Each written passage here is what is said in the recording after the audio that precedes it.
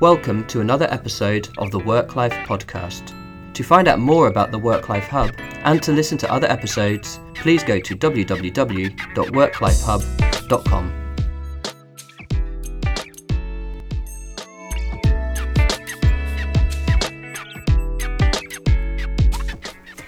Welcome to another episode of the WorkLife Hub podcast. I am your host, Agnes Uheretsky. If this is the first time that you are tuning in, let me just say a few words about this podcast. We speak to authors, researchers, business thought leaders, for them to share their knowledge and insight on work-life balance, leadership, culture change, and organizational development. In our work at the WorkLife Hub, we help companies reform their workplace to create a culture that embraces diversity and work-life balance. We are passionate about building vibrant and engaging workplaces that are great for employees and customers. If you would like to get in touch with us, you can do this via Twitter at WorkLife Hub, on our LinkedIn page, or on our website. We're always happy to hear how you like the podcast or any other ideas that you would like to share with us. And now, on with the show. Welcome to the listeners of the WorkLife podcast. This is your host, Agnes Uheretsky, and it's another great pleasure for me to be sitting here in front of the microphone and recording another podcast with another researcher whom I met through the Work and Family Researchers Network. And this time my guest is Patty Dahm. Hi, Patricia. Hi, Agnes. So Patricia gave a fantastic presentation of her research on trade-offs in Washington, D.C. at the WFRN conference just before the summer now in 2016. And I took the opportunity to invite her on the podcast to discuss this because I think this is a really important and exciting topic. And maybe just a few words to introduce you, Patricia. She's an assistant professor of management at the Orfalea College of Business at Cal Poly San Luis Obispo. And what really surprised me from your bio, that before your PhD and your career in academia, you had a degree in mechanical engineering.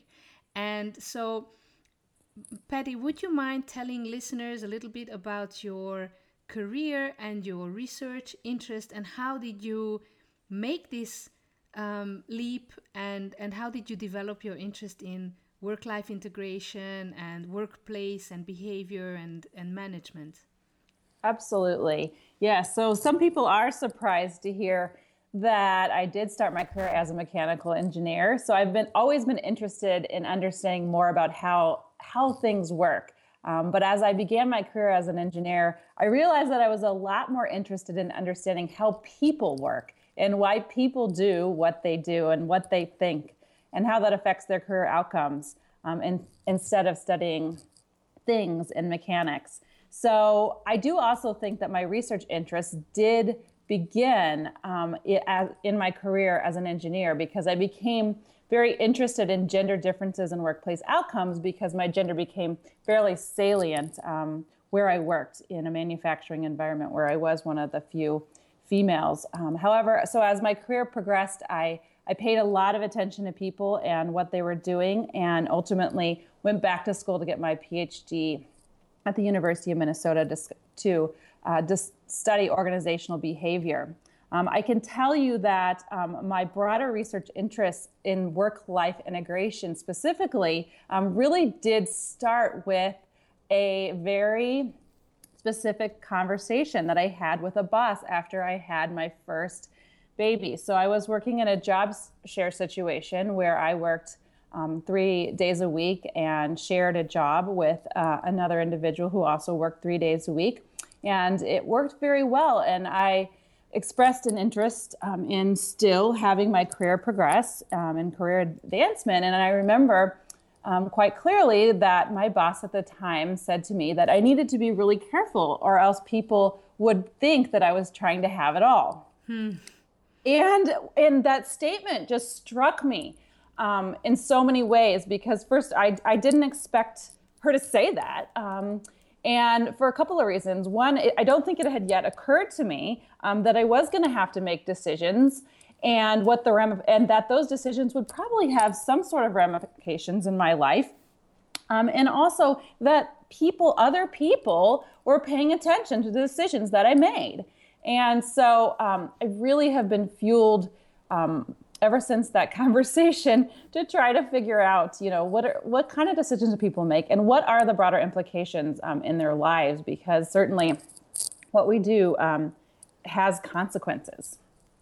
Absolutely. And I think this is so fascinating, and thank you very much for sharing this with the listeners, because this really nicely takes us to the main topic of our conversation today, which is people's decisions between their work and their life spheres, and how these decisions then impact on one or the other sphere, and what motivates them maybe to take these decisions. And you actually also started that presentation with this myth of having it all, right. and this pressure and really unrealistically high standards on both men and women. Actually, this is a regular topic that comes up in the WorkLife podcast. So, and also, I mean, we could branch out from here, because so many, when we look at other people and we think, gosh, she has 7 kids and she's the defense minister of Germany. What kind of decisions did she take that made her? So we question ourselves through looking at decisions of others, right? As well. Right.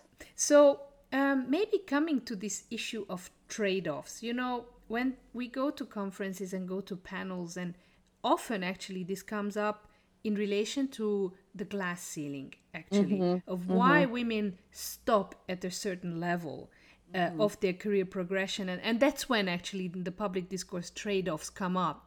But you analyze it in a much broader sense. So maybe if you could start off with the definition of the trade-offs, and then you have also categorized them.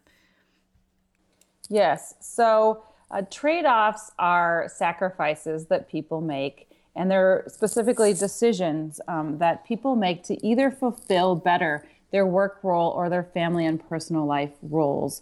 And sometimes when we make those decisions to better fulfill one or the other role, the alternative role is sacrificed in some way. That is how we're defining trade-offs. That's how economists define trade-offs as well in a broader context. So we're looking at both major and minor trade-offs. And so the way that we're defining major trade-offs is really those larger decisions that are more permanent and have more long-lasting effects, like perhaps choosing to completely exit the workforce, or on the flip side, choosing not to have children to support a career.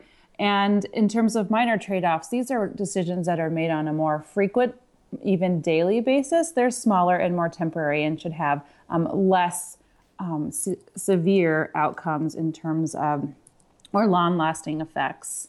And so for this would be sort of just choosing on a daily basis, am I going to leave work early today? Am I going to adjust my work hours today? Am I going to, on the flip side, miss a family commitment in order to complete something that supports my work role and identity? Listening to you, just this question popped up. Do you think that all or the majority of these minor trade-offs or decisions are conscious, or do we just go along and then we may have regrets afterwards and look back and think, oh gosh, I traded this for that? And that is an outstanding question. I think in general, we know that most of the things that we do in our lives are actually not well contemplated, and especially this minor. So our behaviors, we're not always aware of the decisions that we're making throughout the day, and we're certainly not aware of the consequences. And so that's part of the reason why I wanted to study it, is to see, because, quite frankly, I don't know. It wasn't clear to me before, and more needs to be done. What are the long-term and short-term effects of making certain decisions? And I'm as much interested in that with respect to my own life as I am and for everyone else, because the more information that everybody has about the short and long-term effects, perhaps they can become more conscious decisions. Absolutely. And I mean, one of the things that really struck me in your research, in your presentation, was the frequency of working mothers trading sleep for either work, this kind of famous second shift, or sleep for waking up earlier to spend time with children or making lunch boxes, whatever. And I mean, that is something that can have really serious long-term health implications and even performance implications. Yeah, so I think people are in general more likely to trade off things to do with their personal life, self-care, in comparison with their families, right? So our identities are really wrapped largely around our work and our family roles, and ourselves are what gets sacrificed. And it is true, though, because we don't understand the long-term effects of failing to exercise, failing to get good sleep. We can probably get through the next day, we can probably get through the next week, but in the long run, is that really going to serve us well in either of our important work or family identities? Probably not. I also have come in through producing these podcasts, through these conversations, what really crystallized for me this year, and I actually was so lucky and fortunate because I could validate this my idea with Lotte Bailey, whom we really admire, and she concurred. So this culture of busyness, of almost like bragging about I'm so busy that I haven't slept, or I'm so busy that I couldn't do this. And for me this really is something where society has to associate success with trade-offs. If you haven't made those kind of sacrifices, then you haven't worked hard enough, or you don't deserve it. So we have to almost justify our success. It shouldn't look like it came easy to you and you got a lot of sleep and you could go to the gym and everything. So do you see also that there is this kind of a bit of this societal expectations of these trade-offs or pressures to sacrifices? I absolutely do think that, and I think that that's part of the reason why we're getting kind of this push around mindfulness, and you hear a lot about that lately, and it's becoming very popular both in organizations and also from a research perspective. Is like, let's pay attention to what we're doing. Let's become more conscious of the decisions we're making, and then be truly present, because I think part of the busyness means that we're not actually even present in what we're doing after we've made that decision. I think societal norms, although it is evolving, are still gendered to a certain extent too. And from the point of view that when men in particular are making a lot of sacrifices for their personal and family lives for work, I think that that's something that society is still rewarding. And on the flip side, I think women are often rewarded for making sacrifices in the other direction in support of their families. And that's just something that has evolved over time. It's very sticky. The interesting thing is that a lot of times our own identities are not the exact same. They don't align perfectly with society. And so that's where the conflict comes, and people have to pay attention to their own identities when making these types of decisions. But with the I guess knowledge and consciousness that other people are still going to have an opinion of what you do, and you've got to live with that. Yeah, absolutely. So you cannot make the right choice for the others, right? You have to make the right decisions for you. Exactly. And that's quite difficult.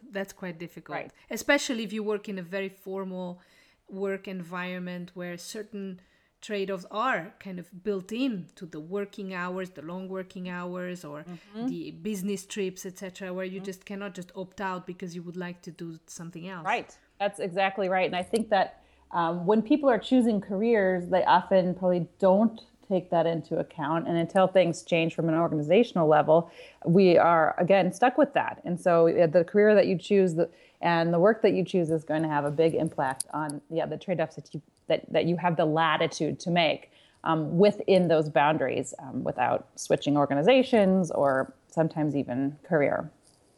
Yeah, and or the freelancing, the contingent Right. workforce where people just say, okay, I prefer to do maybe a lower quality job, but from home, Right. if I'm a carer or if I'm a parent or if I, yes. So you mentioned this yourself, that, you know, you had this conversation and you had this consciousness when you became a parent. And, you know, me too, I have two kids, so I know the before kids BC and then after kids is a total different story. Right. And so in your research, you also looked at differences between trade-offs of working parents and trade-offs of people with careers who are not parents, right? Yes, I did. And I did, in fact, find that overall parents did make more major and minor work trade-offs, and women made more major work trade-offs as well. And on the flip side, men did make more minor personal life trade-offs. So I did find some differences along those demographic lines. For the benefit of the listeners, would you just give maybe a couple of examples of when you say work trade-off, what domain is that? And when you say life trade-off, what does that refer to? So, a work trade off is any time that you are sacrificing at work. So, an example of a major work compromising trade off would be to say that you're going to refuse an offer for promotion, refuse an offer for relocation for the sake of your family. Those would be two examples of major trade offs. Major life trade offs encompasses those times that you may trade off or sacrifice in your family role. And so deciding to have fewer children or not to have children at all would be examples of those trade-offs. In terms of minor trade-offs, work compromising trade-offs would be things like limiting your networking or choosing or refusing business travel, as we talked about before. Personal life trade-offs are things that you'd make more frequently.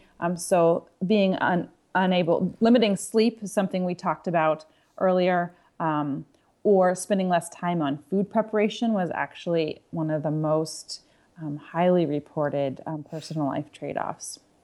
Yeah. Yeah, I'm just thinking the number of times I'm making fish fingers. Right. And so, you know, in the long run, you know, it does get the job done, though. I will tell you that. Yes. Yeah, but these are the kind of things of where we have contradicting, you know, pressures or evidence, even policymakers, because we know that, you know, this is the same case for paid leave. We know that breastfeeding for 6 months is the kind of the most beneficial to your baby, yet we have, and you, especially in the US, a very short leave. Then we know that home prepared, locally sourced, home cooked meals are really prolonging everybody's health, reducing the cancer chances, and yet we make fish fingers and chicken nuggets. So so this is, I think, the kind of reasons why I find your research focus so fascinating and so crucial, because it almost boils down to little life hacks, right? On a day-to-day basis, or small adjustments that in the long term can have really huge impacts, both positive and negative. Right, exactly. I like the way you're thinking about that, and that would be such a great future study, is to think about some kind of life hacks or interventions that really can help people become more mindful and aware of these trade-offs and make better choices. Absolutely, and I think this whole mindfulness, you know, and time management, somehow I feel that it's kind of building up the skills that we need to live in the 21st century. And for some reason or other, I've been having a look at a couple of health coaches actually, and what I have seen more and more pop up on their social media, etc., is food prepping. So as a way of before dieting or weight loss was around what you eat, and now more and more are adjusting to our busy lives. So they say, okay, you cannot just leave it to chance. You need to prep your whole week's meals on the Sunday. And that actually became quite an important aspect of being a good health coach or food coach, how you can get your clients to organize it. And I think this is something that really struck me. Is like, yeah, this makes sense. This makes totally sense. And I'm just thinking of all these little adjustments or life hacks, that we can do to have to be now, for example, in workspace design, office design,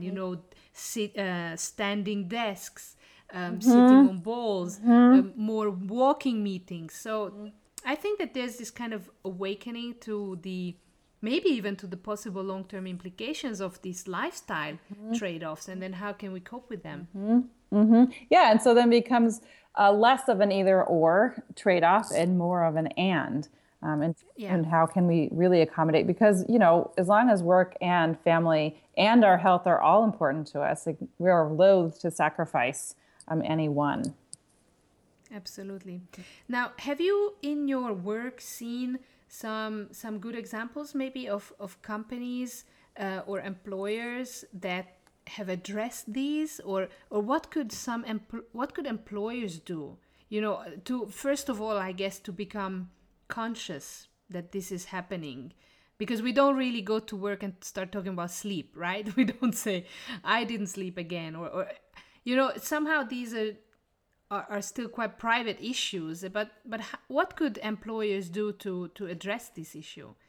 So I do think that there has been a larger awareness on the part of organizations with respect to health and the importance there. I still think we have a little ways to go with accommodating family. And so the trade-off aspect when it comes to our personal lives has both of those aspects, right?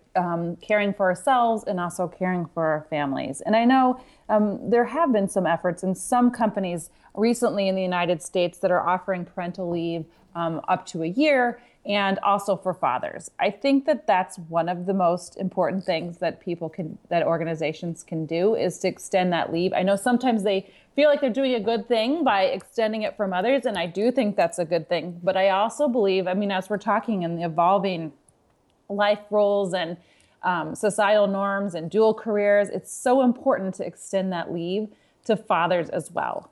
And I think in the long run, it will be beneficial for both men's careers and their relationships with their families, and women's careers, their relationship with their families, and ultimately the well-being of the children.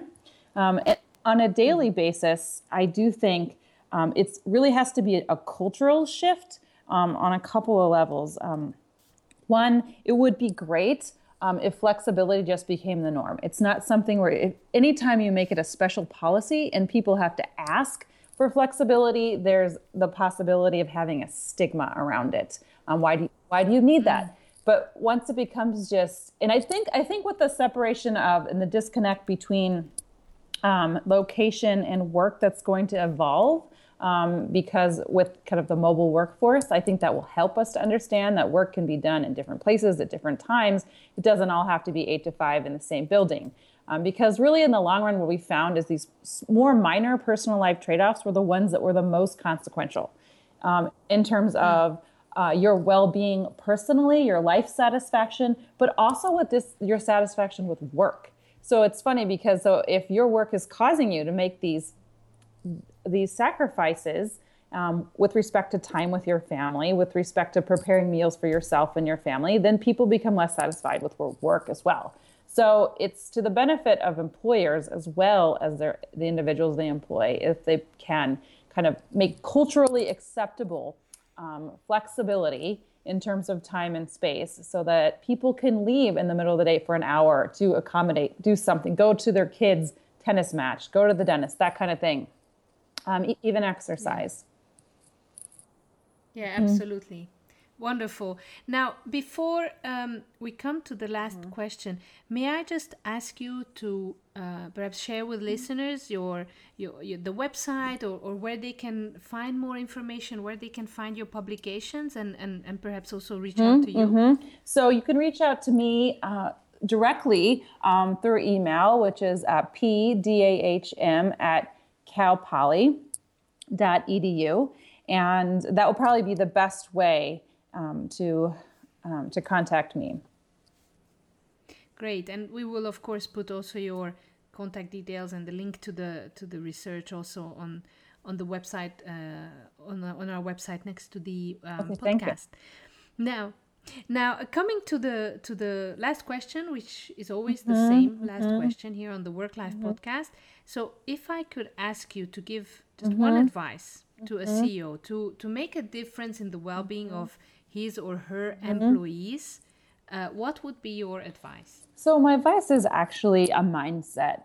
And it is to understand that when you observe commitment to the family role, either in terms of either for men or women, if they are committed to that role and they want to serve their families well, that is a good sign. That is a good signal around the type of person that is, because what we see is that people that are committed to their families are also committed to their work. And so accommodating and understanding the good things that come with having involvement with your family in terms of building positive energy, a positive affect, and a sense of belongingness and connectedness is something that benefits employees rather than detracts from their productivity. I love that. I think you have put it so brilliantly, really brilliantly, and it's time to finish this counterintuitive approach that if you care about your family, you're not a good worker. You know, this perfect worker mode of no commitments, nothing going outside your cubicle. It's not realistic. Yeah. Absolutely. And if you, I couldn't agree more, and I couldn't share more your philosophy on this. So I just wanted to again thank you, Patty, for coming on the podcast. It was such an interesting conversation, and I just wish you all the very best with the future of this research and more investigation. Thank you, and thank you for your good work in this area as well.